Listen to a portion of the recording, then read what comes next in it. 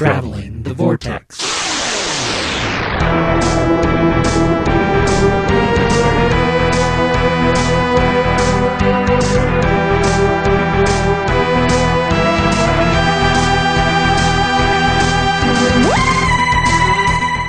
We've joined the Doctor as he travels the vortex, and then in episode number 169, I'm Keith. I'm Sean. I'm Glenn. It was a lame open. I didn't claim I had a good one. I'm so used to splashy opens. Gotta keep you on your toes, Glenn. Yeah, it's like fan service or something like that. Landed at episode 169 for fan service. I don't know. Fans are. I don't remember what I did last time. Fan-tastic. For a fan show. That's the episode title. Wait, that's not what we did last time, was it? Probably. Fantastic. How are you guys? Good. I'm fantastic. It was a better open. But... Well, hey, you come up with it every week.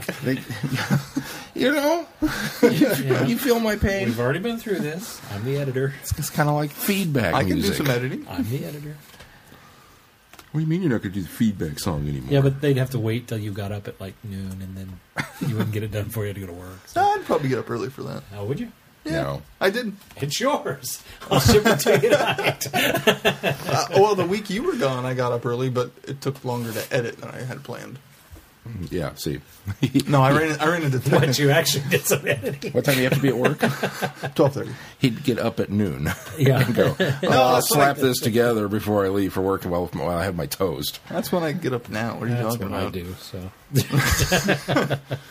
You have the benefit of getting up early to take the kids to school. that's true. And then I usually Except do for all it. last week. Yeah, it was off last week. How was your week off, Glenn?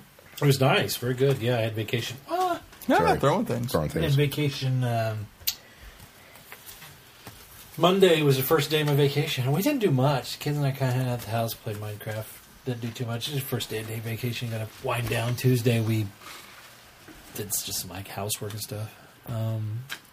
One day this week, I think it was Wednesday, we went to the Kansas Children's Discovery Center. Oh, yeah, I saw those pictures. For anybody that doesn't know what it is, it's one of these hands-on activity things for kids that have different various stations, and basically they can play with things that are that engage their creativity and learning, and they both totally enjoy it. Although they go there and they've got this device in the back of the room that is basically like the workings of a machine, and it has all these beads in it, and so it'll have like these auger system that'll raise the beads up and put them into another area, a pulley system. You pull the beads up, and they go down onto a conveyor belt, and they roll down. And each kid goes to a little hand crank in each station location around this machine, and they just continually do that as these beads make this continual industrial loop. And it looks like the most monotonous thing in the world to me, but they gravitate right to it. And then they're usually there for probably about a third to half of the time that they're in before they move on to other stations. Wow. But they got a little workshop where there's actual wood and nails, and I mean it's like real wood shop. You can make little things. Mason made I made a. Mason helped a lot. Police car there, but it was all fun. Kids had fun with that. Oh, that's cool. Thursday, I took the kids to see Mr. Peabody and Sherman. How was that? It's good. It's cute. We should do your reviews of the movies you watched the week before. We'll do that afterwards. How was Peabody and Sherman? Peabody and Sherman was a very, very cute film.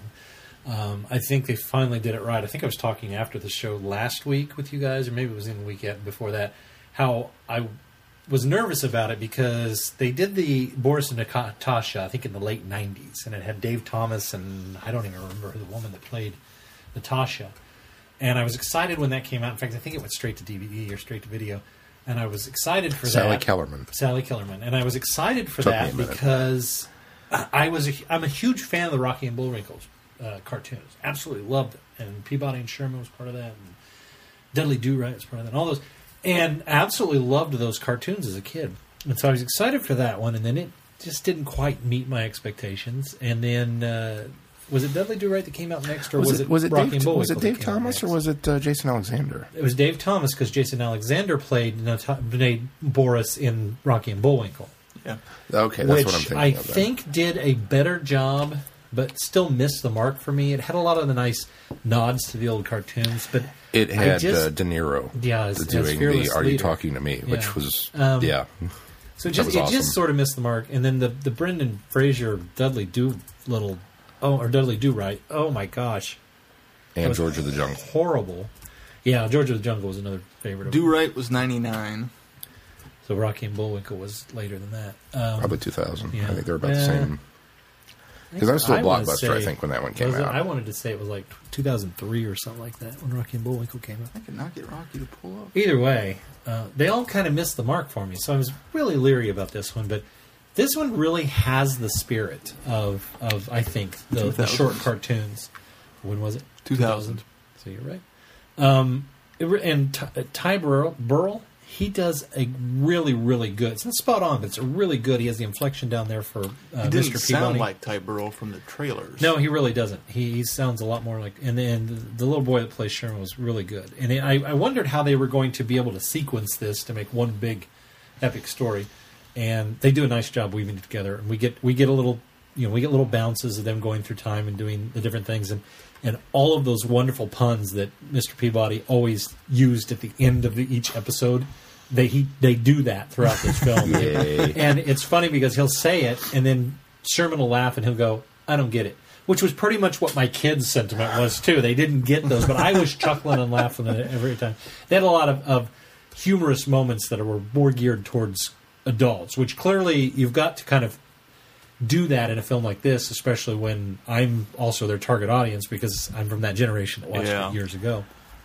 My only complaint is about 2 or 3 quarters into it it goes this weird direction that I didn't expect, and sometimes I like that, but it was kind of weird the way that it went.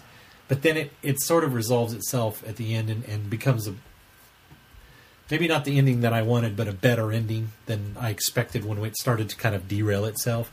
But overall, enjoyable movie. I highly recommend it. And then Thursday night was poker night, so I got to get away from the kids for a few hours. And we went over to a friend's house. We actually used to play poker. And I find it funny because we used to do this years ago, and Sean used to be involved as well. But years ago, we used to play, and we'd play into 3 or 4 o'clock in the morning, and the games would just go forever because we had a lot more people then. This time, it was at least 3, 4, because I think Will even occasionally came to the old days. 4 of us, from the same group, and I mean, we started, granted, at 7 o'clock, which was a lot earlier than we ever started. And we were done by 10. So it was I just felt like that old man syndrome of, oh, wow, these poker games are different now. But it was a lot of fun. Bob was there. Do you remember Bob? Kings. He always played Kings. Bob, yeah. Will was there, or James Heckard. He brought a friend. So we had a new guy, and it was Dave and me and Corey. Shoot. And but he brought a new guy named Nels, and Nels. Yeah, nice guy, really nice guy. Is that the one that got sick? Okay, I wondered. I didn't bring it up, but I wondered if that's the one. Really nice guy. Anyway, I haven't managed to kill him yet. The problem with Nels is he won, but it's not a problem with him, but he won. That was the problem with the situation. The beginner's luck. Well, it's not even so much beginner's luck because he played pretty good. He's a little rough. He's obviously didn't play as much as the rest of us. The problem with a new guy at the table is, I know how Dave plays. I know how Bob plays. I know how Corey plays. I somewhat know how Will plays because I've played a few times with him. I know nothing about this guy. I know nothing about how this guy plays. And so it's real difficult to get reads. It's real difficult to get, find a tell. It's all these different things. It just really kind of throws your game off. But he ended up winning. We split. We did the, first and second place split. And then he gave everybody back $10. We're like, he's just a nice guy. You don't have to do it. Nice guy, though. Nicest guy. Anyway, so that was fun. I wish I could have been there. Friday night, Caitlin's Play opened. How did that go? Oh, it was wonderful. Yeah, it wasn't a full capacity crowd, but they had a really good number of people there. Really enjoyable show. I didn't know too much about it because Holly's been working with her with lines and been at home when she's been rehearsing songs and things like that, and actually gone to rehearsals. So Holly knew a lot about the show. I knew very little about it. But really, the premise of it is there was these 2 jazz musicians that wrote this show, and the idea was to prove that kids could do jazz, that they could get it. That they could, because jazz is a very difficult genre, or musical genre to kind of grasp, because there's a lot more inner. What am I looking for? Inner passion, or you kind of get it or you don't. You know what I mean? Well, there's different levels of jazz too. I mean, if you're listening to this level of jazz versus Coltrane, right. Well, certainly, yeah.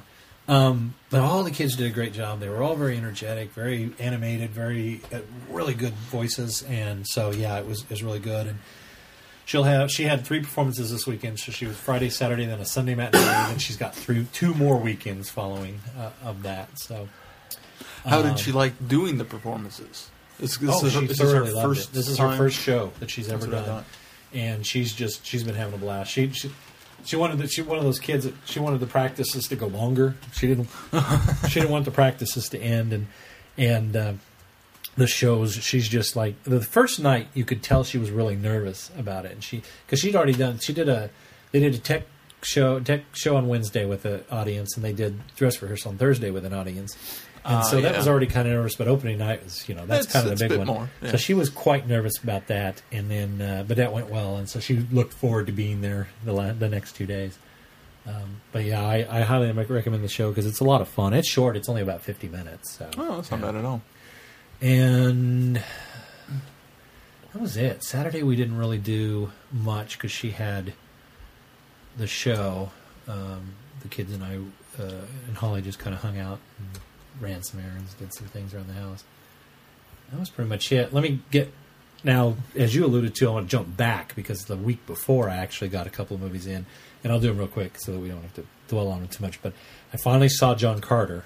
Yay! Which the only thing that movie suffered from was its marketing campaign, because it's an enjoyable film. It really is. It's no Star Wars or anything like that, but it's really really fun film. Yeah, if marketed properly, it could have been a lower tier next Star Wars with more movies. I think. Yeah, I mean, it certainly could have been a fifth element. It should have been a No. Glenn doesn't like it. Doesn't like it. Yeah, doesn't like anything. John Carter was mounds and above Fifth Element. No. John Carter needed to be a franchise series. It really does, and I wish that it had marketed better because it's really a fun film and quite enjoyable. Great special effects. Of course, that's where they massively spent their budget. You can tell, but and they went over budget if I remember correctly. Yeah. Partially why it ended up being as much of a flop was they went so much over budget. No, the biggest thing, the reason why it's a flop, is because it's just called John Carter. It needed That's to be of Mars. Biggest thing. It needed to be of Mars. Because even if you're a science fiction fan, you're looking for something to go see. If you just... I'm saying casual science fiction fan, because I think most sci-fi fans knew what this was or what was coming. But if you're a casual science fiction fan and you just hear the name John Carter, you're going to blow that off and think, well, that's that's probably some drama or something like that. You put Of Mars on there, and somebody's ears perk up, and they go, "Wow, this is science fiction. I like science fiction. Maybe I should check this out." I watched a couple of trailers too. The trailers weren't good for it either. Didn't sell what was good about it. For Hollywood, pay attention. It was released at the wrong time of year. Nickel's worth of free advice for all you multi-million-dollar conglomerates. With very, very few exceptions, any name title just doesn't do it for me. Yeah. Aaron Brockovich. I have no idea who this person is. I don't care. He sent me a trailer. Okay, maybe. Oh, it won some awards. All right, now I'll check it out. That's pretty much the level you have to get to for me to take an interest in your movie. Yeah. You know? What was the one? Jack Reacher. Yeah. I don't know who this is. No. I don't care. The only reason you would care about that is if you've read the books. I haven't. Well, same thing with John Carter. Well, yeah. I mean, to me, John Carter was, before I started finding out what it was, John Carter was the character on ER that was played by Noah Wiley. Yeah. When I first heard the words John Carter, I thought, are they making a movie about this one guy from ER? Lincoln. I mean, oh, wait. That one, you probably can't count that one. Boba Fett. I'd go see that movie. But, other than that, there's, like I said, very few names. So you just put the two together on a marquee and expect it to work. It'd be like taking Serenity and naming it Malcolm Reynolds. Yeah. It just wouldn't work. It doesn't work. It does not work. And Of Mars, and that makes something Captain different. Phillips. Don't care. I don't know who this guy is. Mary Poppins. I think that's why they were going with the John Carter thing. I think that's probably why they didn't. That's why they named it Saving Mr. Banks, so it wasn't as. That all of a sudden is interesting to me. Saving Mr. Banks. Why are we saving him? Why are we saving him? Yeah. Well, they weren't going to call it Mary Poppins 2. Make it Mary Poppins. The other thing I saw was The Lone Ranger. How was that? John Carter was phenomenal. Wait, let me get my kazoo. First of all, I can't believe I'm going to say this, but Johnny Depp's the best part of this movie. Was I wrong? And I thought that I was going to get Captain Jack Sparrow, and I didn't. Yeah. Which I was immensely pleased with. It was worth watching the movie to see Johnny Depp. If they ever add it to Netflix. The problem with this film is that they tried too hard to be Pirates of the Caribbean. And by that I mean it's one thing to have a fantasy pirate movie, fantasy pirate film. And it's another thing to do fantasy western, because pirate films are few and far between. And in order to do pirate, especially nowadays, fantasy. You have to inject that mysticism and fantasy and all of that into it to really kind of make it fun. Otherwise, it's Captain Phillips. Or I was going to go Cutthroat Island. Oh, okay. Or Cutthroat Island. Yeah. The problem with doing western as a fantasy is that western is an established genre that already has a specific set of rules, essentially. And if you're going to inject some of the mysticism, it has to be that implied mysticism and not quite. It can't be carnivorous bunnies. I mean, it just can't be carnivorous bunnies. You can't do that. Are there carnivorous bunnies in this? Nature's out of balance. We should totally do carnivorous bunnies in a western. I don't want to give too much away, but nature's out of balance is fine. Nature's out of balance because of carnivorous bunnies. As a result, there's carnivorous bunnies. That doesn't work. You have to keep that mystery. Are you referencing there. Something else? Yeah, no, it's in the film. It's in carnivorous bunnies? There's a lot more to it, but I don't want to well, okay, that kind of makes that part makes me want to watch it. But then Jerry Bruckheimer... Lone Ranger, Johnny Depp, nothing. Carnivorous bunnies, ooh. You got the piranha aspects for me. No, I don't get too excited about carnivorous bunnies. There's just one shot. But that's a big disappointment. There's and then you got Jerry Bruckheimer's thumbprint all over this thing, because it gets a little too fantastical with even the action adventure to me. So overall, I thought the plot was pretty good. The story was pretty well developed, but it became too much splash and jazz that it really took me out of the story sometimes. So, I'm not a purist. I'm not a huge. I watched Lone Ranger casually as a kid. I watched the cartoon casually as a kid. That's it. I didn't know that much about the Lone Ranger, other than the Legend of the Lone Ranger, which I think is a much better film that was done in the 1980s. But yeah, I don't know. I just see. I kind of had the reverse. I enjoyed the action and the spectacle, and thought the story kind of suffered because it was that story. I mean, admittedly, it's a Western, which it's an established genre, but it's kind of a trope because there's really only 5 Western stories, and once they get to that midway part in the film, you're like, oh, we're telling that one. I know who's behind this. You know, so they treat it like it's a big reveal, and it's not. It's like, come on, the railroad, and I could tell that from the trailer. Yeah, I mean, it's not a big surprise, and they kind of treated that, but I was surprised they actually used the William Tell Overture. I kind of kept waiting for it, and waiting for it, and waiting for it, and then they finally brought it. I'm like, are you really going to do it? You know, and they did, and it sounded fine. No. See, here's the thing: is it was fine for a while, but then it was way overused, because I thought, you know what, that was a great nod. Yes, thank you for doing that. I appreciate that. You're really still doing this, and you've got these like harrowing problems and really serious stuff, and I'm still hearing the da-da. I mean, there was moments that it didn't work. Within the action. I agree. And what I would have preferred was that the heroic moments of the scenes being the William Tell Overture, and then just kind of do maybe transitioned into something else for a little while, and then when the heroic moments come, bring it back. But it was almost like this whole string of a minute and a half of William Tell Overture over things that the William Tell Overture shouldn't have been going over. So either the composer or the editor was being lazy. Well, it was composed by, of course, it had to be. James Horner. No. It's not. It was Hans Zimmer, because he did all the pirate movies and everything like that. And it sounds like all the pirate movies until you get to the William Tell Overture. I think it needed a little John Williams. It needed to sound like Raiders. Like, here's the Raiders March because Indy's doing something cool. And then we're going to pull it back. Right. That would have worked. And then here's the Indies March because he's doing something cool. And That would have worked for me. Yeah. But, that's what it needed. But anyway. But yeah, they went there. So anyway, those were the two films that I fell behind on. Caught back up. So Yay for John Carter. Yay for John Carter. Yay for John Carter, and for Lone Ranger. I didn't hate it. It was an enjoyable ride. It just wasn't what I wanted it to be.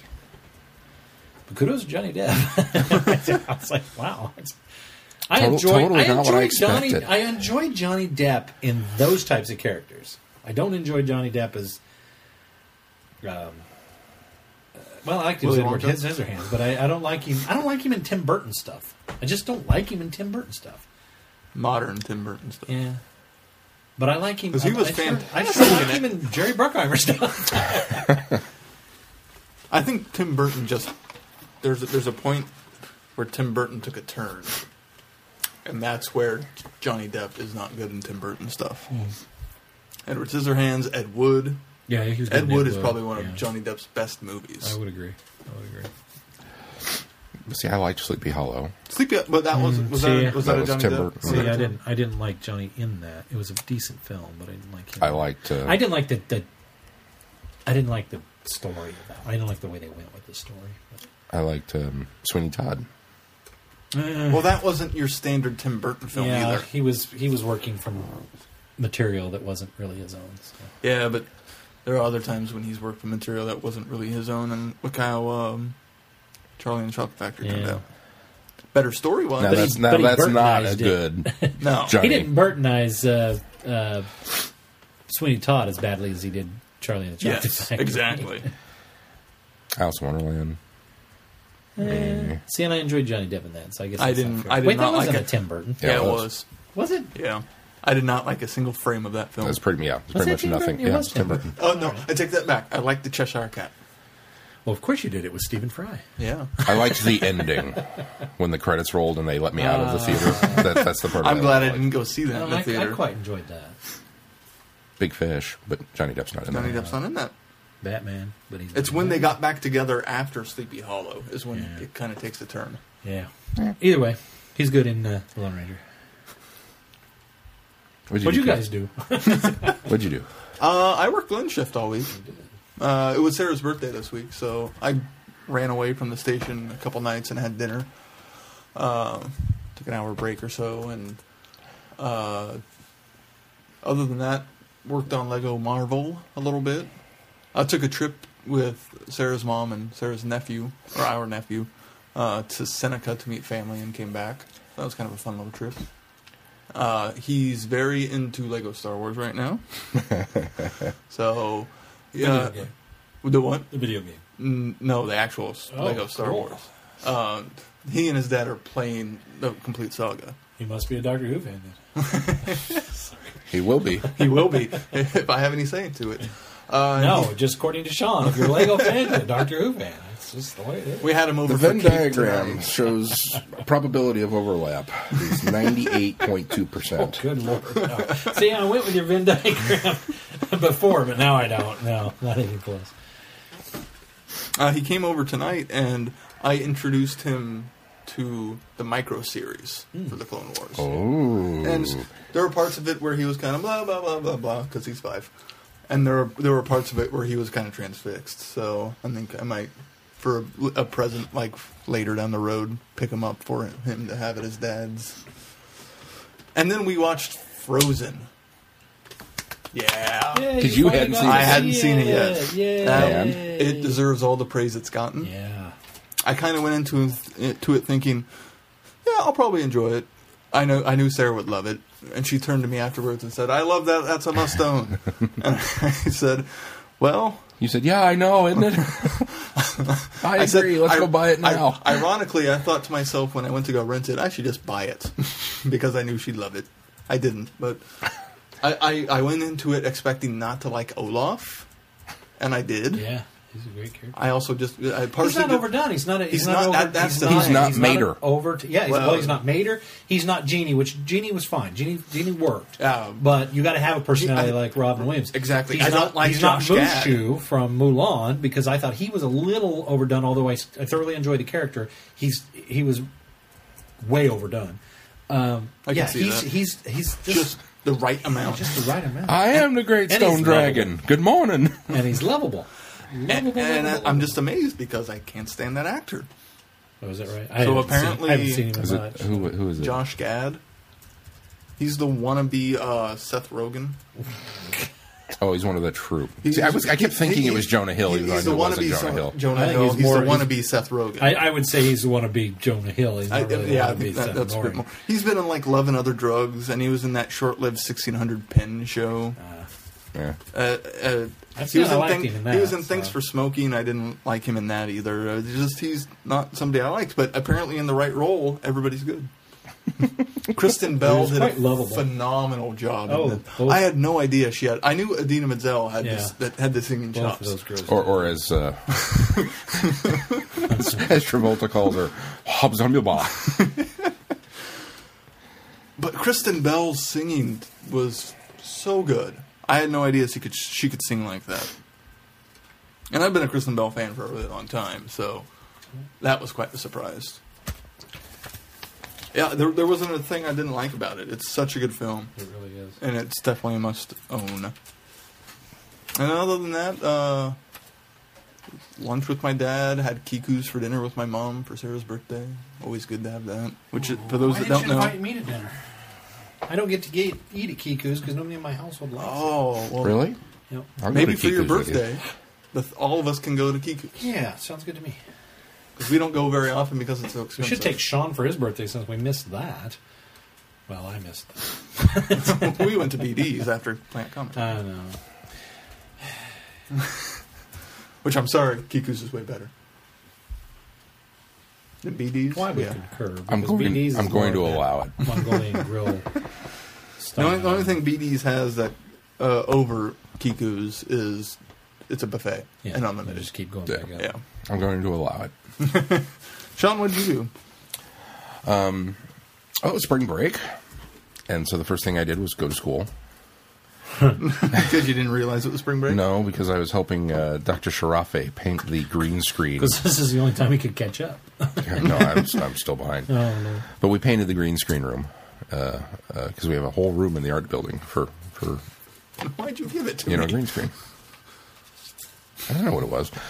So we did that, and then I worked a lot because it was spring break and everybody else was off work, and so Matt needed extra people at the store. So I only had one day off this week. It was Wednesday, and we shot part of a short film Wednesday for class because that was the day that we were all available. So we did that. And then I kicked everybody out, and Mel and I had date night because we haven't had a date in like forever, and we watched Beneath the Planet of the Apes. We got caught up on that. What did you think? She really liked it up until the end. Was it until they get to Under the Surface or until the actual ending? Until the actual ending. Okay. And I mean, she enjoyed, like, kind of the same, a lot of echo some of the same sentiments that I have. She loves the production design. The sets when they get down beneath the Planet of the Apes are really just amazing. It looks like a subway with rock. And I mean, it's the greatest Doctor Who set I've ever seen. She enjoyed that, and she enjoyed... the repeat appearances, and just once again how awesome Zira is as a character. Yeah, when she gets him out of the cage and all that kind of stuff. Loved all of that. Didn't even mind James Francisco, which I remember the first time I saw it as a youngling. That's not Taylor. Yeah, I was a little pissed. He was like, "Who's this guy?" Because this is not. I'm going to call you not Charlton Heston. That's your name. It should come up in the credits and say, Flicks with Friends that night. It should just come up in the credits and say, starring not Charlton Heston. But so she did fine with all that. She was a little confused as to why the mutants wore masks to make themselves look human when they were obviously not. And then the ending came, and she just kind of went, "Okay." Is she now confused that have the next why there are 3 more movies? Yes, a little bit. And I said, don't worry, all will be revealed. So, but yeah. Kyle, I talked to Kyle this week, too. How did he fare with it? I think he came out liking it after all. Like, he liked the boldness of it. He just had never seen a film like that. And I told him, you never will again. Well, they did. Well, the one that I was alluding to but couldn't say it last week on the podcast without fear of ruining it was Terminator 3. Mm-hmm. Oh, okay, yeah. I mean, this is a big, epic summer That's not the same blockbuster event, and it ends with World War III. Here. Well, Fade to black. But there are a lot of films that was that more have been building toward to that. Yeah. Right, but I mean, the whole, first 2. considering the whole point of the Terminator franchise is we've got to avoid this, we've got to prevent this, we've got to stop it. To get to the third one and just go, here you are, fade to black, roll credits. That's what I liked about the third one. I did too. I walked out of the theater going, wow, that took some cojones to pull that one off. Because I could see the studio execs being very, you can't do that. Where's the happy ending? You know. Well, I think they were hoping that a 4th one would come, and then it just didn't happen. So, but it did later, kind of. For a different studio. Yeah. Actually, no, it wasn't. It was still Wasn't Warner it? Brothers. I think 3 and Salvation are still Warner.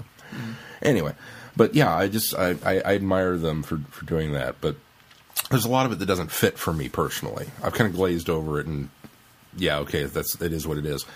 But really, the first half of the film I think is fine. It's really great, and then the mid part of the film where they're underneath, that's all fine. That's great. And really, it's just that last scene. We've got the gorillas attacking, and they knock the thing over, I just and had it more problem sprays with the smoke everywhere, and then all of a Spoilers. sudden, you know.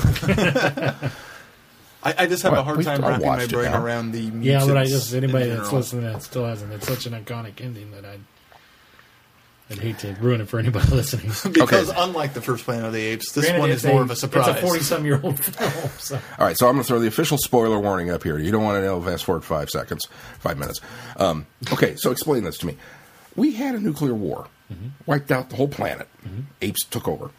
We've got one bomb that The apparently- Alpha and the Omega, the final. the Alpha and Omega, the final one, which I guarantee you, no military guy painted the Alpha and Omega symbols on this thing, thinking, "Oh, that's funny." That was done by the mutants. Why is this now the one bomb? Why is this the planet killer? Why is this the one that's going to end it all? And what's it doing in New York? Or what formerly was New York? And why didn't it get used in the last war if it's really that big a deal? Because I'm sorry. Because this is the bomb that would crack the Earth in 2. Yeah, but if we're having a nuclear war and I'm losing or in danger of losing, I'm throwing that at them. Well, Screw you. I always got the impression that the war elevated to the point where they never got a chance to use this bomb. Yeah, I could see that too. Okay, I'd buy That was the way for I now. always got. And so this is the one that's kind of unearthed by the mutants later and raised up to be Now, worshipped my as next a question god. then is, okay, so if it wasn't something that was created by man back in the day, did the mutants monkey around with it, intending it for it to be a world ending? No. Because that's why they were I worshiping don't it. think found the it mutants, as was. and I don't think the mutants actually knew what they had because I they think had to some extent they did. Well, I think they knew. I don't think they knew. The firepower behind it, but they knew what it was. They didn't know it was the actual world-ending. Who builds a world-ending bomb? Who builds any bomb? I Well, I disagree, could build- Keith. I I could see disagree. I building got a the bomb. impression that this group of people were so whacked out and so far removed that I don't think they knew You don't think they- exactly what it was. I think they looked at it as a powerful object. They raised it up to be their god, what they were worshiping. I don't think anybody knew that I push a button and it blows everything up. I just never got that impression from it. I got the impression that they were... Maybe they didn't realize what some of the chanting meant then.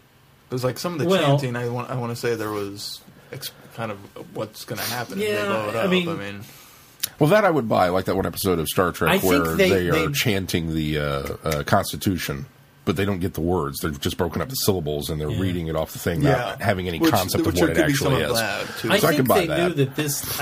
I still don't think they saw it as a bomb. I think they saw it as a powerful salvation or a powerful ending, something that was very powerful that could destroy everything.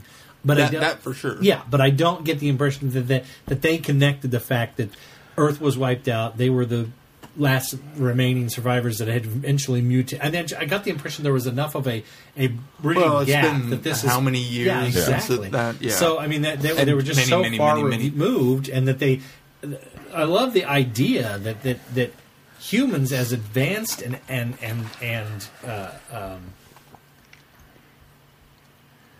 evolved that they had become at this point, still fell back into this arcane superstition or religion aspect of still having to have something to worship. Yeah. That's what blows me away about the whole thing.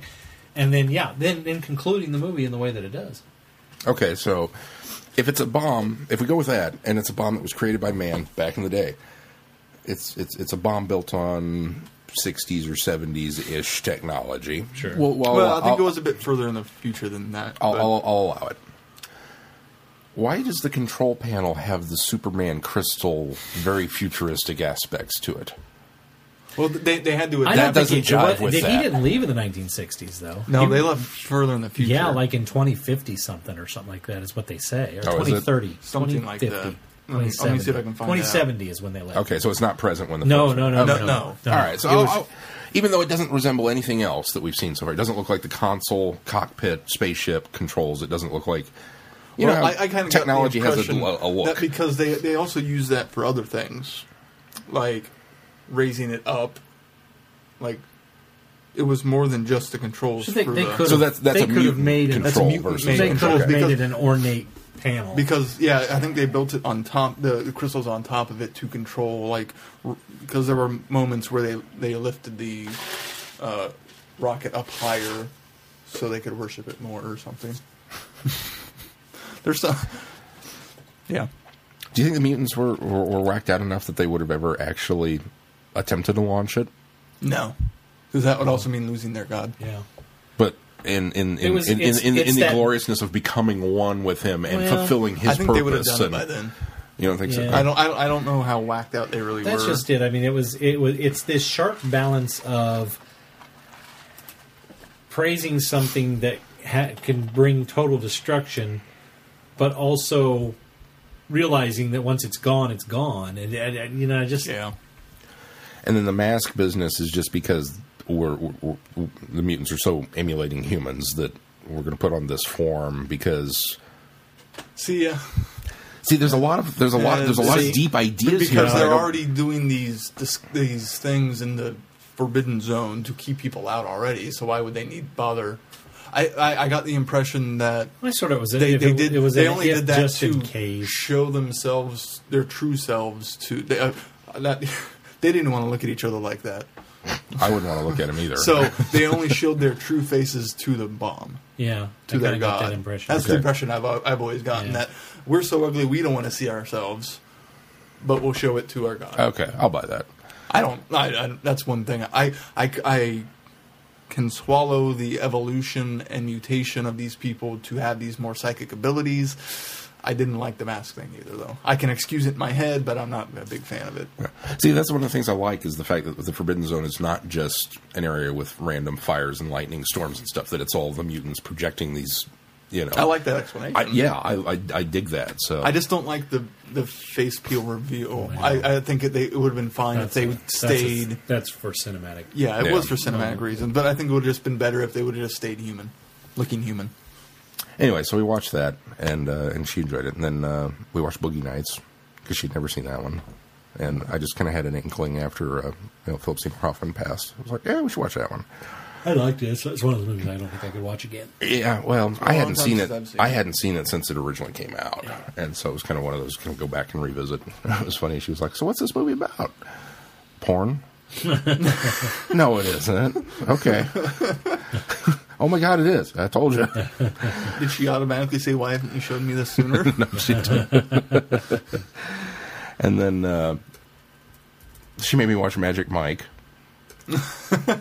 How was that? Honestly, it kind of reminds me of Showgirls, where Showgirls came out and had such a huge stigma and, oh, Showgirls, blah, blah, blah. And I watched it and I was like, it's not even worth it for the sex, really. Well, and horrible Showgirls was acting. only stigmas because it was rated NC-17. It had nothing to do with the story of the plot. Yeah. It was, But the story and the plot were bad too. No, you know. the point is, though, the reason there was a big stink and everything was built up around it is because it got that NC-17 rating. And I can honestly say the same thing. Kind of, I think in my mind applies to Magic Mike, where it was built up as this, and there's really not even all that much of that, you know. And it's an okay plot, but it's yet another in a long line of things where it's like, I don't really care about this character, and you kind of started to develop this one, but not so much. And then this guy shows up, he's kind of a jerk, and you know. So by the end of it was like, man. And then we watched The International tonight, which was just, it's an oldie, Clive Owen movie from, 5 years ago. I'm still pulling things off the shelf and going, I haven't got to this one yet, you know. And I won't be keeping it. It was okay. So we did a lot of that. And then, of course... Do you guys ever see Wonderland? Is that the Val Kilmer one? Mm-hmm. Yeah, I haven't watched that yet. You mentioned It's About Porn, so is that. So. Yeah. And that one's really good. I've heard that. I just haven't seen it yet. And the documentary on it is really fascinating, too. you loaned that to me, I think. I think so. Or recommended it to me anyway, and it was fine. You I didn't didn't, like it? I didn't think it was that great. I mean, when it wasn't anything phenomenal, but it was good. It was fine. What else did we do? I walked a lot this weekend, and then we had Katrina, which is always fun. There's something important that I wanted to mention from Friday. So I thought of something else, too. Mel's son Cody, they rewrote a law or something where he's actually eligible to go into the National Guard now, whereas before they recruited him and kind of strung him along for a long time and then didn't wind up happening. And his recruiter called him up and said, they've switched this. You can get in now if you want.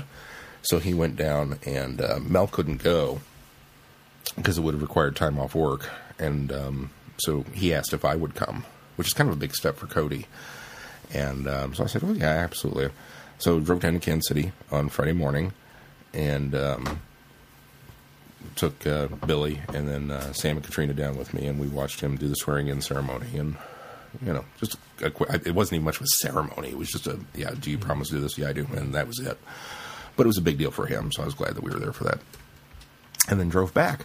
And I just happened, we got home and had a couple hours before I had to be at work. I just happened to throw my bag down and grab my iPad and hopped on Facebook just to kind of check and see what's going on. And realized, galley tickets are on sale.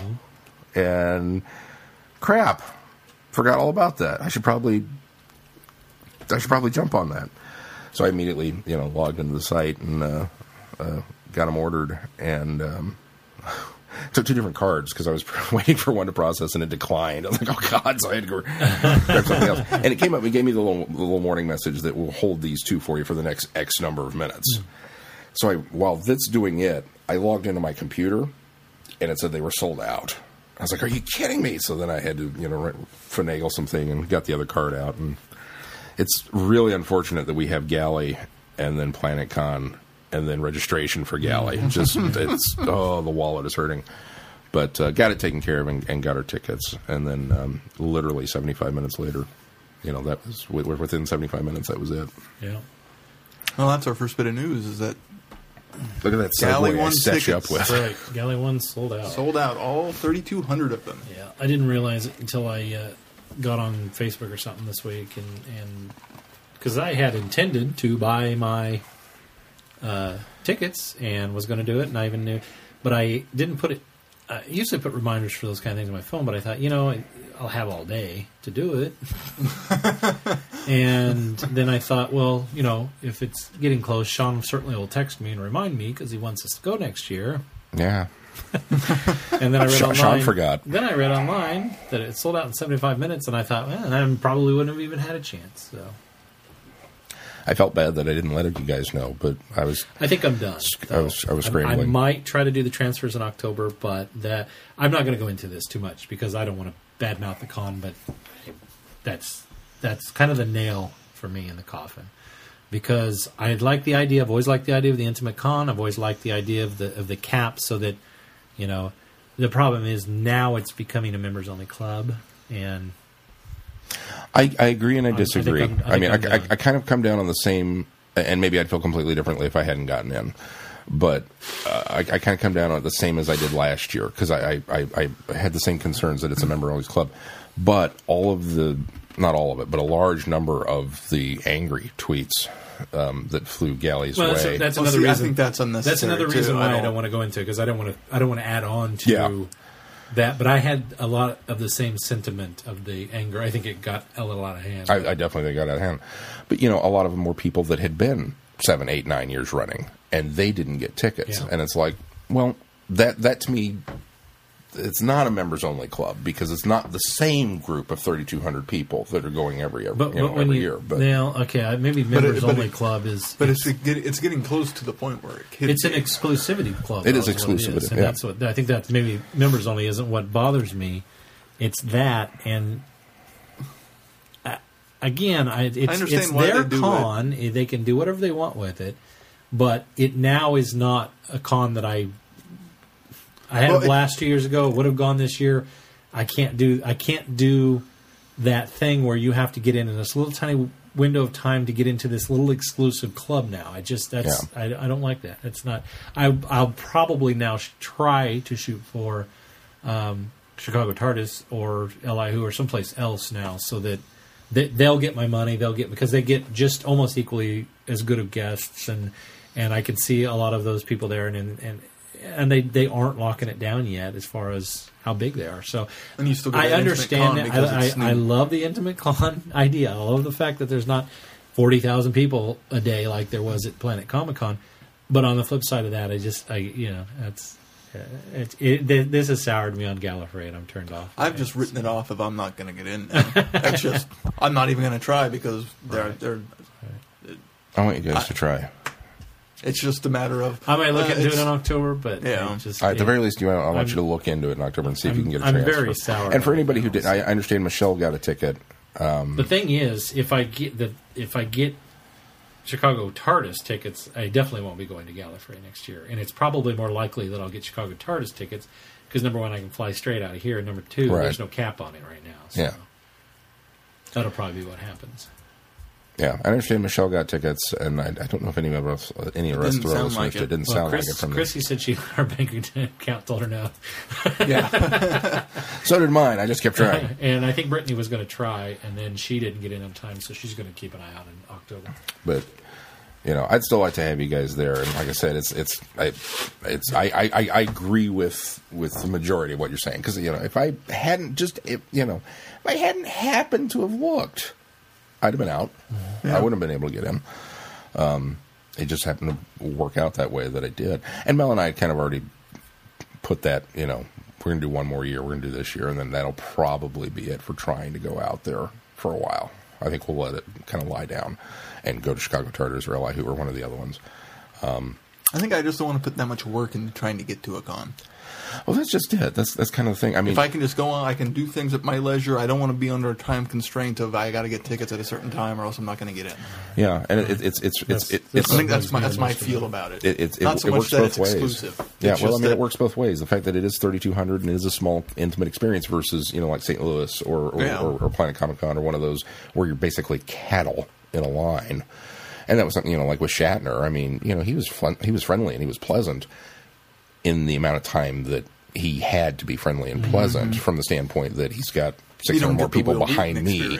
Yeah, exactly. I mean, he wasn't going to sit there and schmooze because he was on a time schedule. And I understand that from the con experience.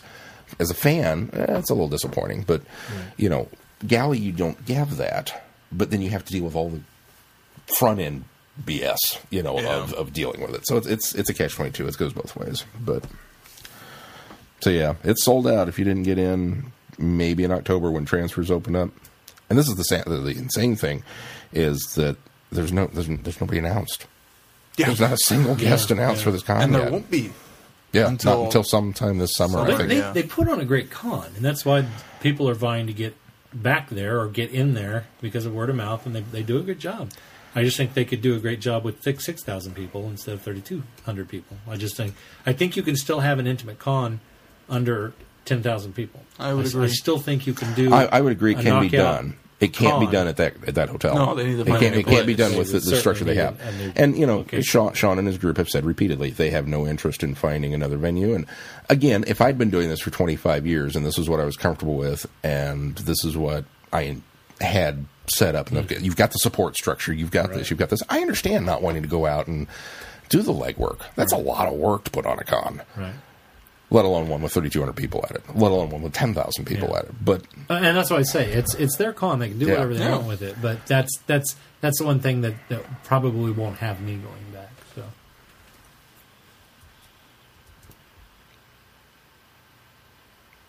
Probably won't go to LA either. That's a long way away. but Chicago TARDIS, LA. I love the God East bless Coast, them. I think though, they do so a that's why I'm good more deal. leaning towards the well, LIU. we say you've got family that's nearby, so that's a. Well, see, and I've never been to Chicago. So I've never been to Chicago either. I want to go. I'm curious to go to Chicago Chicago. is so I've been to New York and Long Island and all that stuff. So. But going to Chicago, you got to make 2 trips because you go once for the con and see a little bit of the city, and then you got to go back for do everything else. Well, that's true.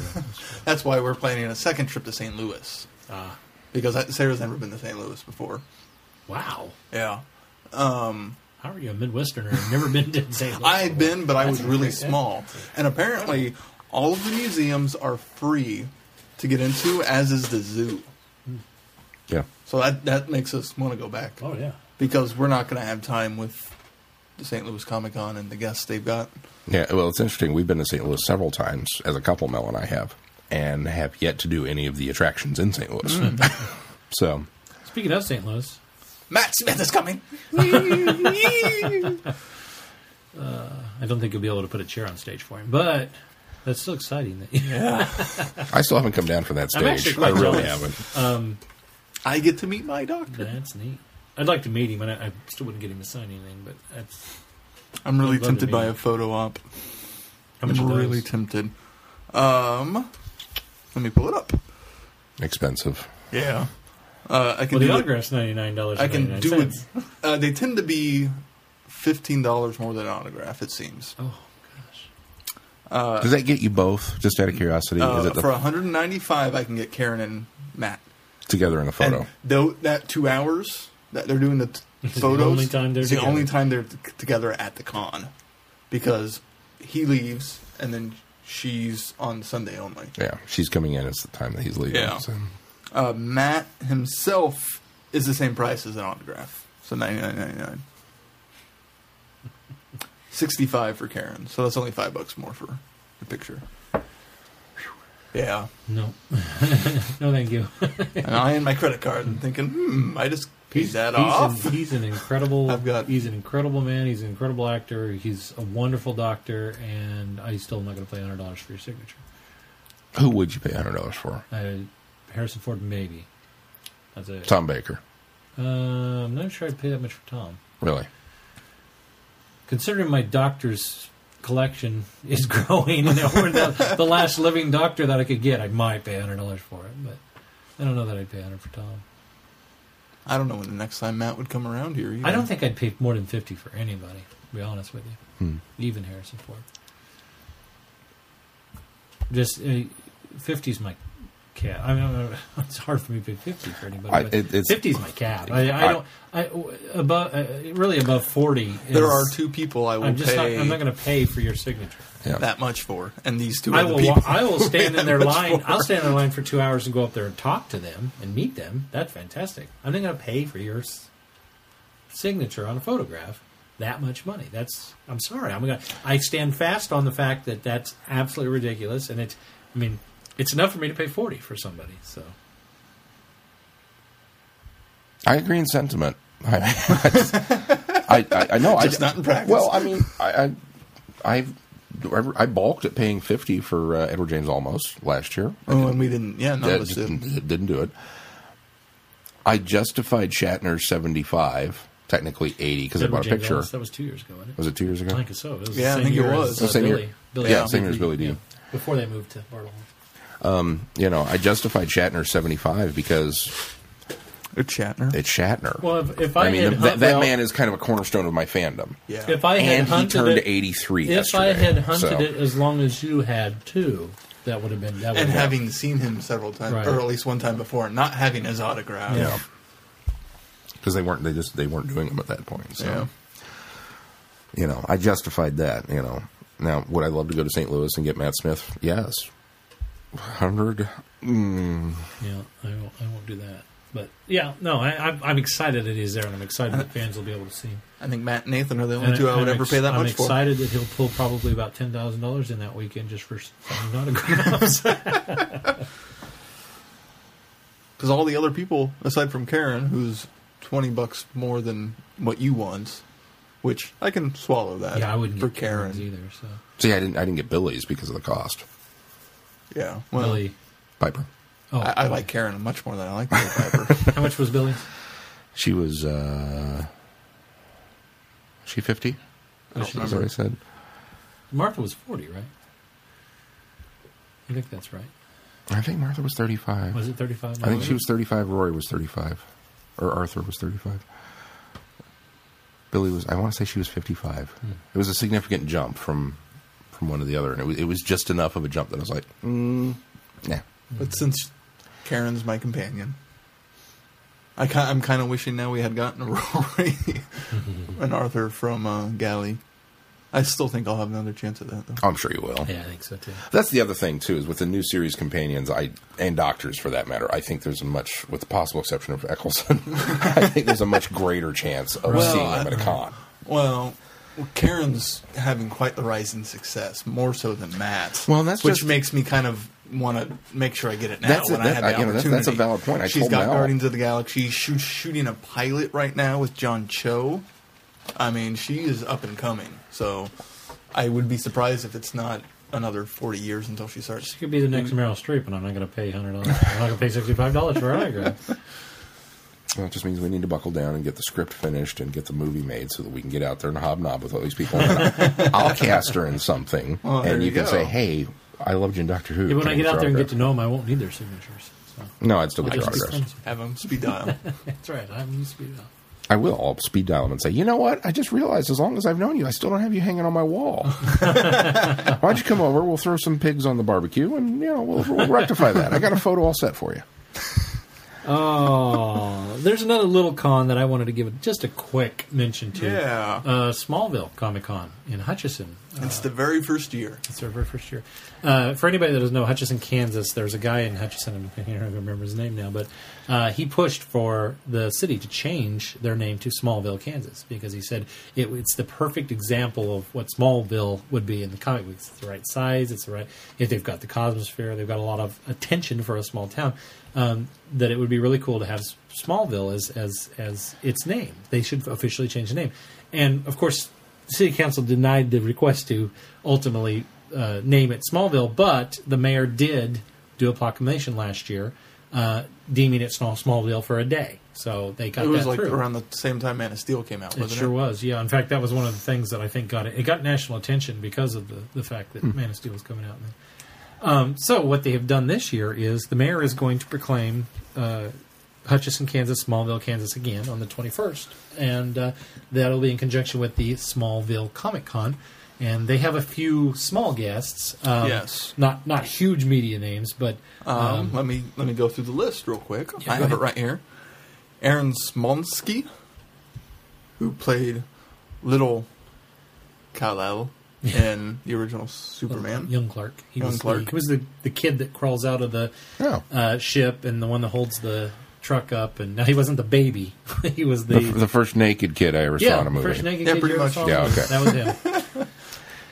Michael Coleman. Do you think you'll have that photo to put who's been in Once Upon a Time, Supernatural, and Smallville, and other stuff. AZ Power Girl, cosplayer. Cosplayer, yeah. Alfred Trujillo, an artist, and Elenia Huffman.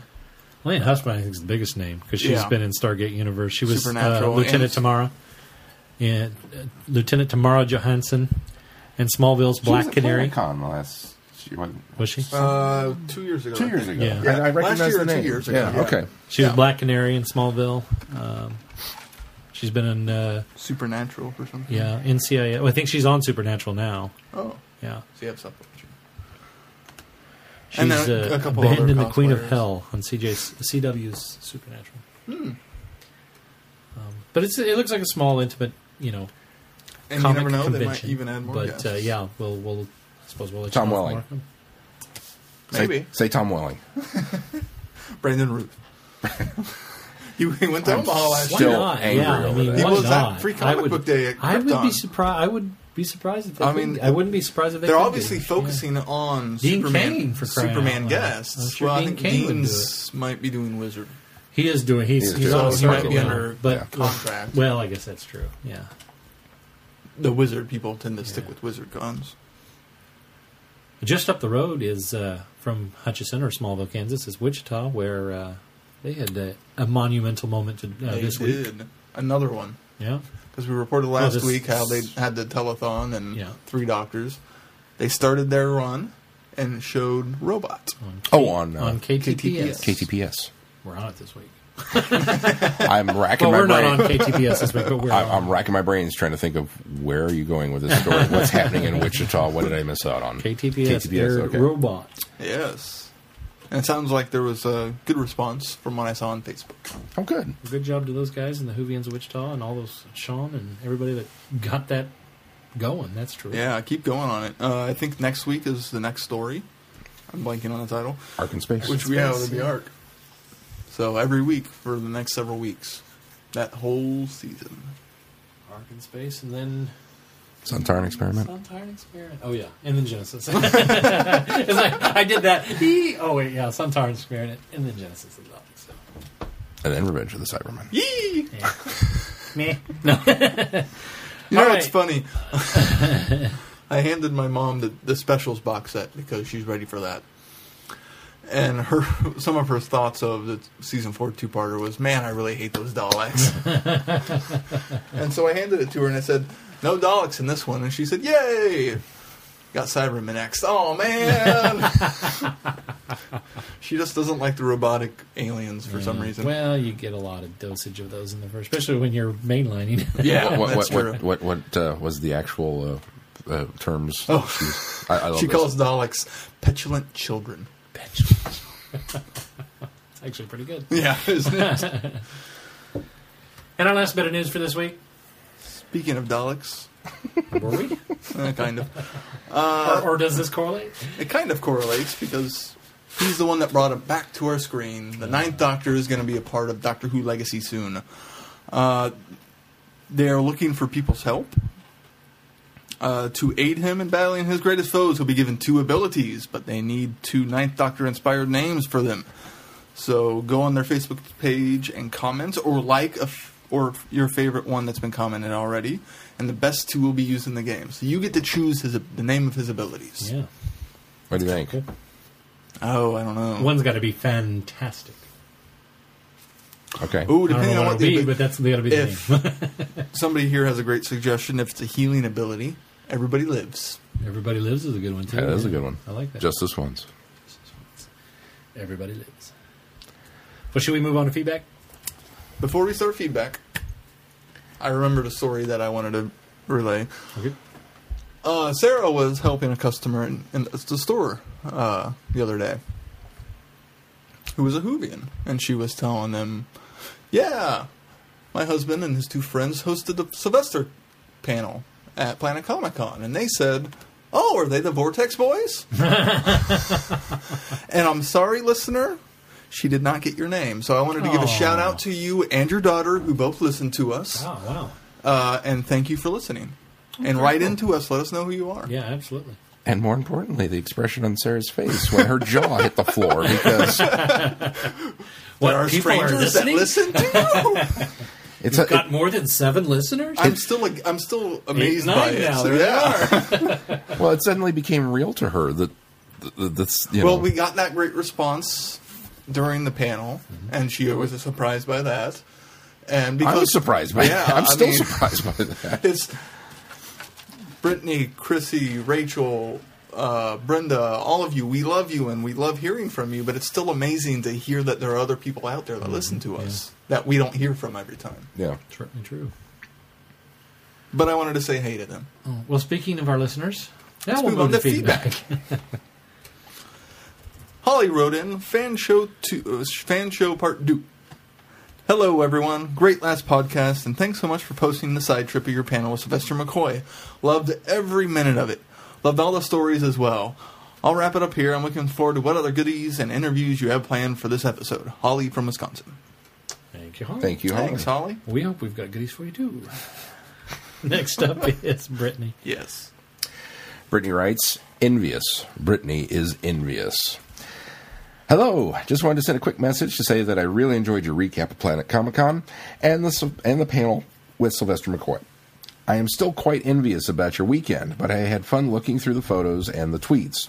I have to say I listen to plenty of podcasts that have interviews, panels, and bumpers, but I get truly excited and proud, if that's the right word, when it's you guys doing them.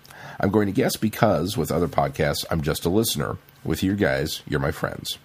Okay, enough of that. Time to wrap up this feedback. Can't wait to hear the interviews and all the other goodies you have planned. Brittany. Thanks, Brittany. Thank you, Brittany. And last but not least is Chrissy. Chrissy writes, no one can con anyway. We're not going to do this again.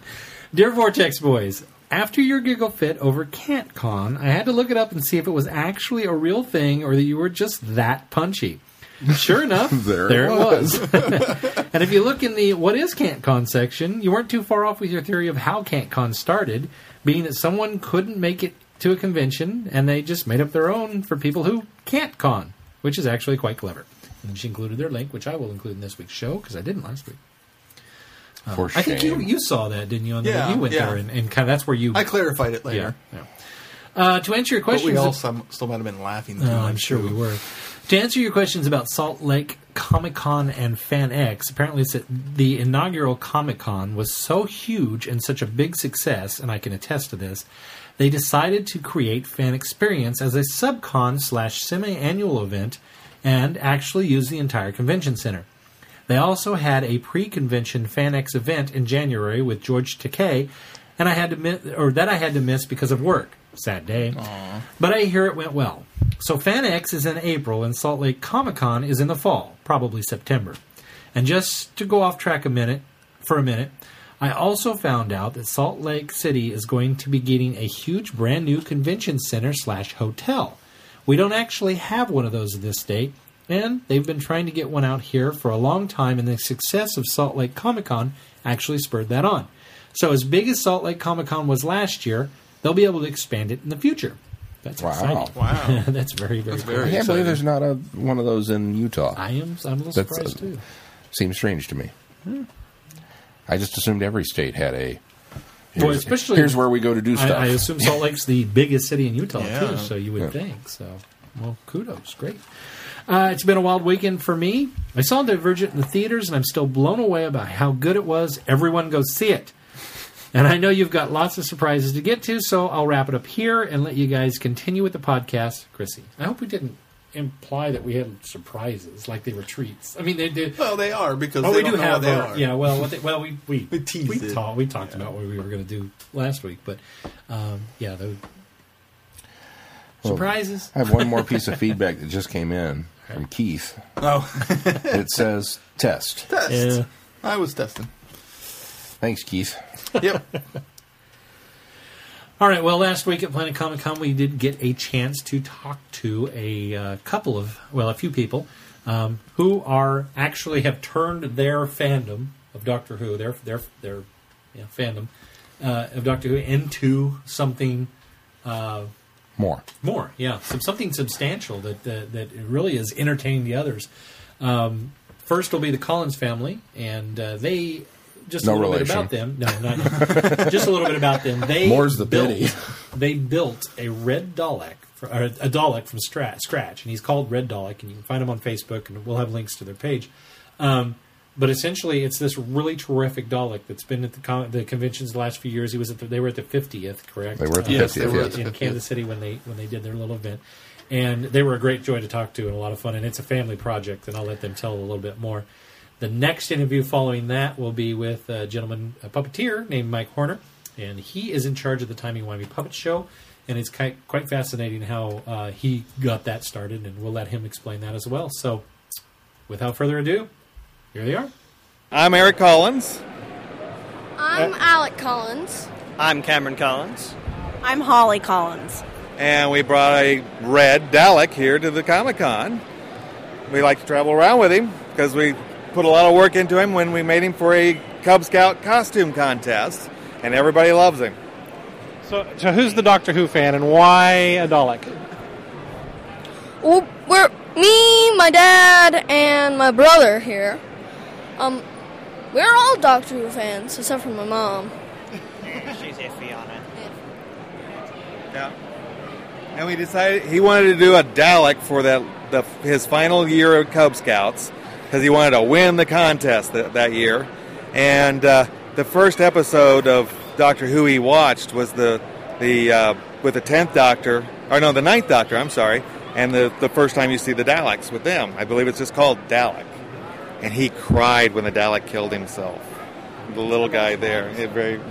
So it all stuck with us, and we were all very happy that he wanted to do a Dalek and all that. He's a much bigger boy now. He wouldn't cry at that now. Yeah. So what goes into building a Dalek? Now, you guys, you told me a little bit that you had gotten online and kind of researched a little bit, but your guys' direction kind of changed a little bit. Right. The online plans are great. They are from a Dalek Builders Club in the UK. You can find them for free. They're for the 2005 version is what we went with here. That helped us get the scale. Unfortunately, theirs is for prop quality or better, and was going to be very expensive especially for a costume contest for the Cub Scouts. So we wanted to try and keep it down. Originally, we were going to give up. My father came in, who is a Doctor Who fan himself. Dennis Collins is his name. We'll put his name out there, too. He drove in from Colorado Springs to make sure his grandson could get a Dalek for the costume contest. And he helped us build one using scrap materials from pallets, old Weber grill for the dome, old flashlight, and Slurpee cup for the back of the eye. Old Tupperware. We did use new plunger. Didn't want to go used on that one. Lamp parts, foam board, and old wheels from a trash can even that we had and weren't using anymore. We kept it down to about $120 for the build. So how's that work? Are you sitting around thinking what would work for this, or are you going through everyday life going, oh, this would make a great dome, this would make a great this or that? Well, we had about a month and a half to build at this point. So as you're going through your everyday life, you go, hey, that looks like the dome, which was something my neighbor threw out. We were trying to figure out how we were going to do the dome. Our original thought was maybe some type of paper mache. Neighbor threw out that Weber grill. It was out there at the curb. I grabbed it up, measured it, and it was almost perfect. We just had to trim back the sides a little bit and get the handles off. And it was great on there. Saved us a bunch of time. Now, I understand you took credit for the Slurpee lid, right? So you came up with that, or at least you were the inspiration for the Slurpee lid, right? Yeah. I just gave my dad my Slurpee cup lid because I wanted to actually eat the Slurpee. And he said, hey, this would make a great back of the Dalek eye. So I put it on, and it was just right. So this is a bit of a collaborative project for you guys, your dad, and then, of course, everybody here. Dalek's got to have a voice, and I understand you're the one that does that. What goes into doing that? Actually, the voice is pretty complicated. It isn't terribly easy to do. It hurts, definitely, when you're doing it for a long period of time, like the Comic-Con. And then there's different ones that you can do, because you got, like, the deep Dalek Supreme voice, and then you got the just regular Dalek drone voice, which I do. That's great. Most of the time. It's basically just screeches. Give me a Dalek. The exterminate. You gotta yell everything too. So, of course, now you have a little help from a device, an electronic device, a little bit. Kind of changes your voice a little bit. No. Well, it's mostly a microphone actually, and microphone. It is a tinny microphone, so it gives a little bit of a robotic tone to my voice. But we don't actually have it today, so I'm just screaming out there. That's what I was told. But it probably helps amplify your voice as well a little bit, which I'm sure is... Now, I'm going to ask you real quick, How much are you involved in this, and how much time does it take away from other things that you want going on around the house? We are all, like I say, we're all a part of it, and we all put our good share of time into it. It doesn't really take away. I was just happy to see them out of my way so I can get things done. I'm glad to see them out doing something rather than sitting around the house watching TV or playing video games. That's exactly, because, I mean, that might be what a typical family is doing, but you guys have one big project that you can all get involved in, and so that's really kind of cool. Do you guys have any advice for anybody that's wanting to start from core up to build a Dalek themselves? Do you have any advice that you can give to them? Well, of course, you don't have to do it all by yourself on there. Plenty of resources online. We've even set up a Facebook page for the Dalek. He's Red Dalek on Facebook, and you can actually see the build pictures in an album on the Facebook page and see what we went through. Each day we took at least one picture to show the progress we were making on the frame, and then eventually framing it out and getting it all put together at the end. It seemed like that first month we weren't getting very far. But it all worked out, and it paid off great. The hardest piece to get about this were the styrofoam balls. Because spray paint would just, melt the balls. Yeah, the reason he's a red Dalek, a red and black Dalek, is because the gold paint was eating the foam and foam board. So he had a lot of rework after we tried to paint, and damaged a lot of things. So that's why he went red. We thought about going the kind of all black, and that's also for the 2005 deal. Doesn't photograph as well. This photographs really nicely. Well, you all did a great job, and thank you very much for taking some time to talk to us, okay? Very much. Thank you very much. Great. Our pleasure. Thank you. I'm Mike Horner. I'm the creator of the Timey Wimey Puppet Show, which is a Doctor Who themed, family-friendly Punch and Judy type puppet show on YouTube and live at conventions. What got you started on this project? What brought you to Doctor Who puppets? Well, I'm a full-time puppeteer. I work with a puppet theater here in Kansas City. And a friend of mine got me into Doctor Who, and he said, let's go to the Doctor Who convention, Gallifrey 1. And I thought, wouldn't it be cool to do a Doctor Who puppet show, to take it to the convention? And so I started I was going to do the first Dalek story with the first Doctor. And I was going to do it in condense it to 20 minutes. I started making the puppets, and I was like, this is too many puppets. Why don't I make first Doctor and the current Doctor, which at the time was 11. So I made those two and didn't get anything else finished. And went to Gallifrey 1 and just walked around with the puppets and started making some YouTube videos. And so putting those on YouTube. And then a friend of mine runs puppetry programming at DragonCon. And he said, hey, Mike, love the videos. Can you do a live show? I said, okay, sure. So I put together a 40-minute live show and debuted it at DragonCon, and I performed it this year at Gallifrey 1 and now Planet Comic-Con, and taking it to British Fest in Omaha in June. I think I saw you last year at Gallifrey. Not this one, but the last year. But I just saw you walking around. Yeah, that's all I did. And then Sean, one of my co-hosts, saw you this year. Oh, yes. And he said, he's got a show now. He did a show now. And so I was ecstatic about that. How did the Gallifrey one come around other than you had just been there? And then this year, you're on the stage. Basically, after DragonCon and had standing room only there, I said, okay, I've got something here. So I wrote to Sean Lyon, who runs Gallifrey 1. I said, hey, I've got this family-friendly puppet show, and it'd be a great thing for families and all ages at Gallifrey 1, because otherwise, I saw there's lots of families there, people with kids, but there's nothing really for kids. They can sit in on a panel with someone who played a Cyberman in 1972 and maybe not know who that even is. Yeah, not even know what a Cyberman is. So, let alone the actor. So I proposed it that way, really saying, hey, it's something for the whole family can enjoy, and you can program it during the day. And he wrote back and said, oh yeah, that sounds like a great idea. Let's do it.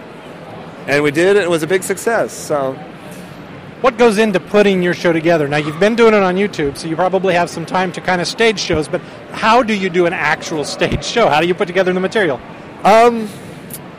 Yeah, well, since I pulled some of the bits from the videos, and I thought, okay, which ones would work well, maybe on as a live show, and I also thought which things could be interactive, get some audience participation. Since I got this TARDIS puppet stage that I can walk around in, I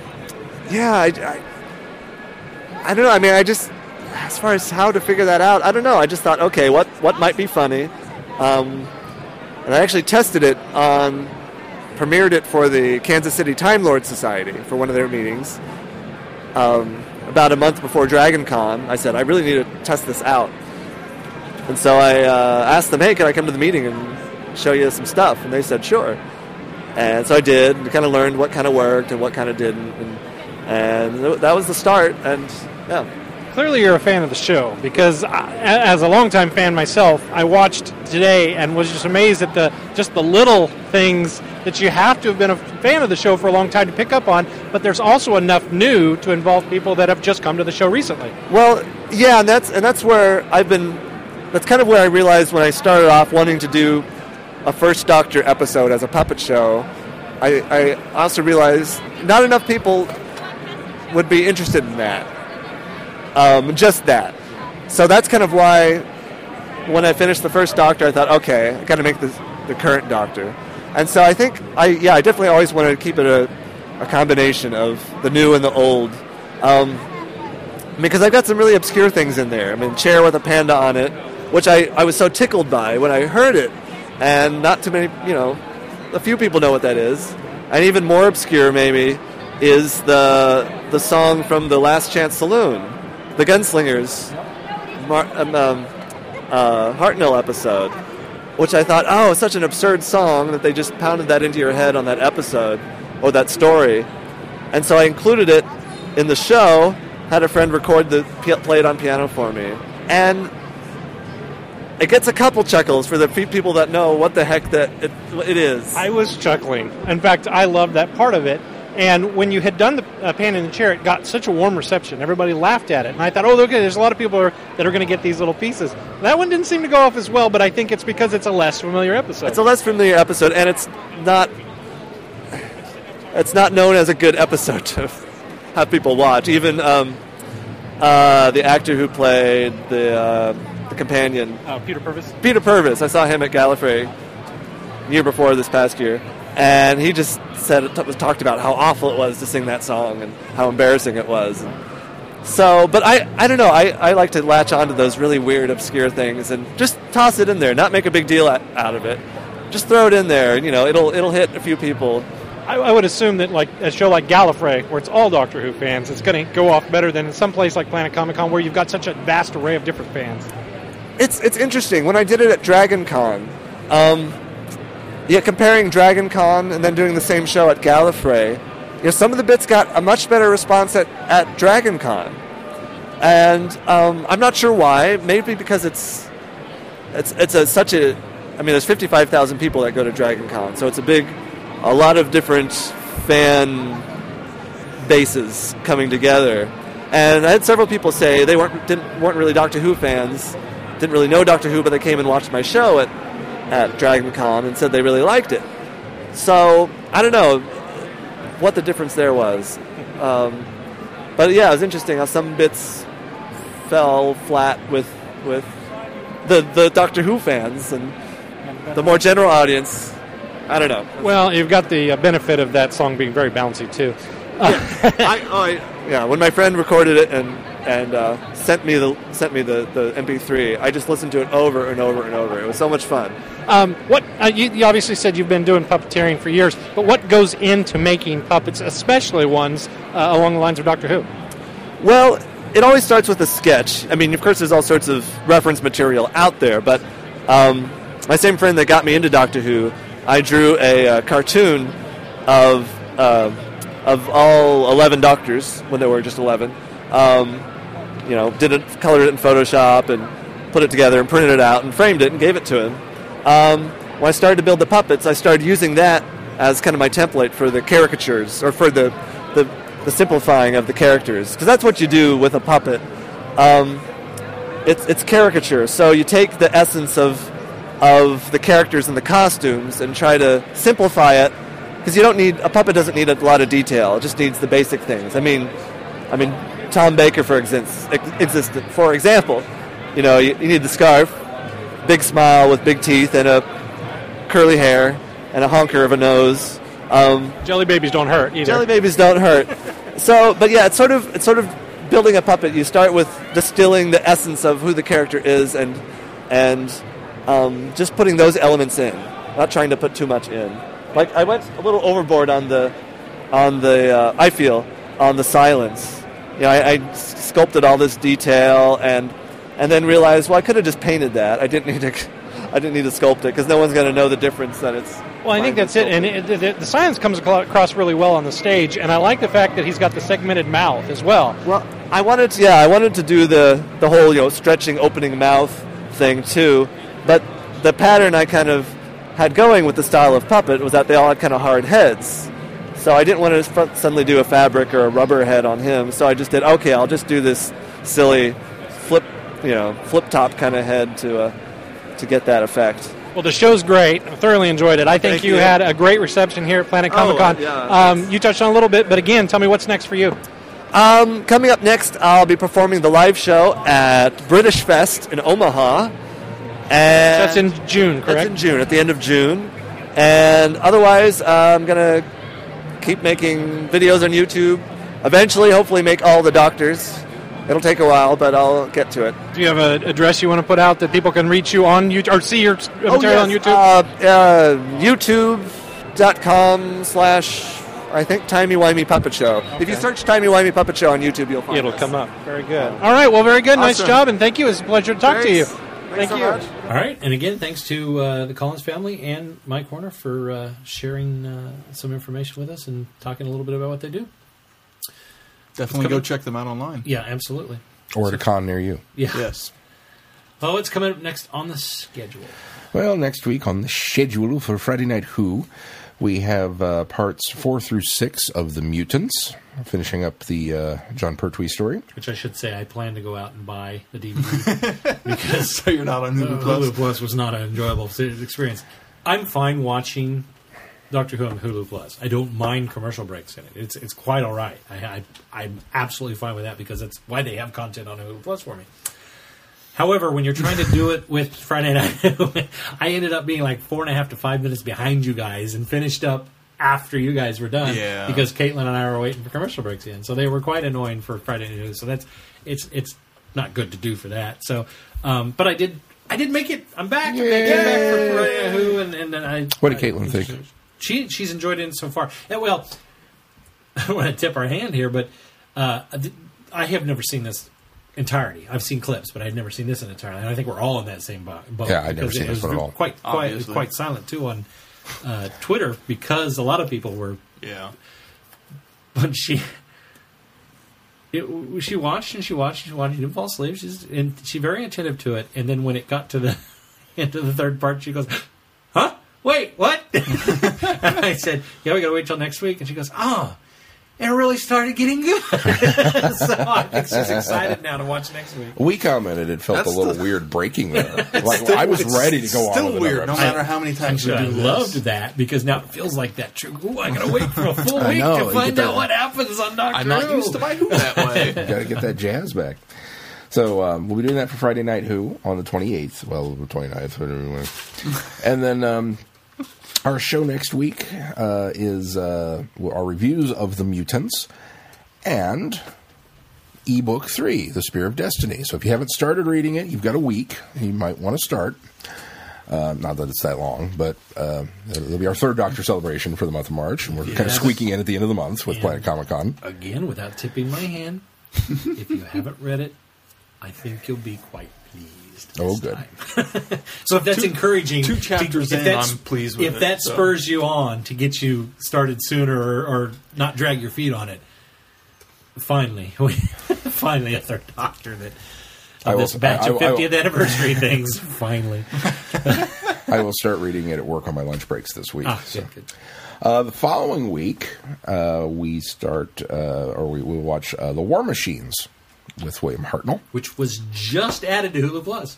Well, fortunate for you. Yeah. Lucky. No, unfortunate No. for me because I'm not going to do that on Friday Night Who. I won't do it that way. Well, is that on Amazon Prime streaming? Do we know? I don't know. You'd have to look that up. I'm lucky now. I buy all my DVDs. I can't deal But with. you have a Prime account. Right? I can't deal with streaming. I must own a physical copy of something. Well, I'm just thinking ahead. Sorry, go ahead. So we'll do the War Machines for Friday Night Who on April 4th or the 5th, depending on how you want to look at it. And then our review that week will be the War Machines and Paul McGann, Big Finish number 80, Time Works. So we'll do those two together. You've apparently listened to that I one? am not, but I'm ready for it. You're just ready. I'm ready for it. I'm excited. I'm still ever since 9 I'm still jazzed, and I had intended to go a lot further along, but I started looking ahead and realizing that we're coming close to getting into where we shot off into the Eighth Doctor Adventures. So, are we? Yeah, we're a lot closer than I thought. We still got We still have a ways to go. It'll probably take us the best part of the year, maybe the full year. Still knowing, but just it could be a year just away. knowing that it's close. Looking ahead, it's a lot closer than it seemed, half a year ago. So, when we started doing Big Finish. And I still want to jump ahead, but then I think, no, I want to do it opposite the way you did. I want to go through McGann's line from beginning to end as I haven't done with anything else. Although his own line takes place before the main line, doesn't it? No, the Eighth it's Doctor after? Adventures. It's now actually we'll set kind hit of a couple squarely right in the middle. Yeah, we'll hit a couple there too with Mary Shelley that'll actually take us way back to before. Maybe those are the ones I was thinking but of. We're listening to them linear as he did them. Well, yeah, and as they were released. Right. And then the following week is our 4th Doctor celebration. We'll be doing Image of the Fendal with Tom Baker and Louise Jameson for Friday Night Who. And then reviewing Image of the Fendal and ebook number 4, The Roots of Evil. Do you have Image? Yes, I do. Oh, okay. I was going to say, I have it, so if we have to come to your place to watch, we can do that. If you don't have it, we have it. So. Either way, one of us owns it. Yes. Okay. So there's that, and then I think I've got up on the website up through now. But then you might want to start thinking about picking up Torchwood Miracle Day if you haven't, because that'll be creeping in right after that. Or peeking in on Netflix as it is or peeking in on Netflix as it is shown up on Netflix. Also Amazon Prime. Prime. And then some really fun stuff, but I'm going to wait to get a little closer before we spring that on you. Just in case. You never know. I keep waiting for that Easter announcement that we found more, so who knows? But we still haven't got Web or Enemy on there, though, yet. Web is actually going to be at the end of April. Yeah. I have it slated for that because that's when the DVD release comes out. Right. So. That's right. Okay, good. Terrific. Even though it'll be the plain Jane DVD release with no special features. Vanilla release. So what's up with that? Well, I may not end up buying that since I have I have it already. So. All right. Well, I guess if that's going to do it for this week, until next week, I'm Glenn. I'm Sean. I'm Keith. Cheers. Good night, everybody. Be seeing you. You have been listening to Traveling the Vortex. Doctor Who and all of its associated programs are owned and trademarked by the BBC. No infringement is intended or implied.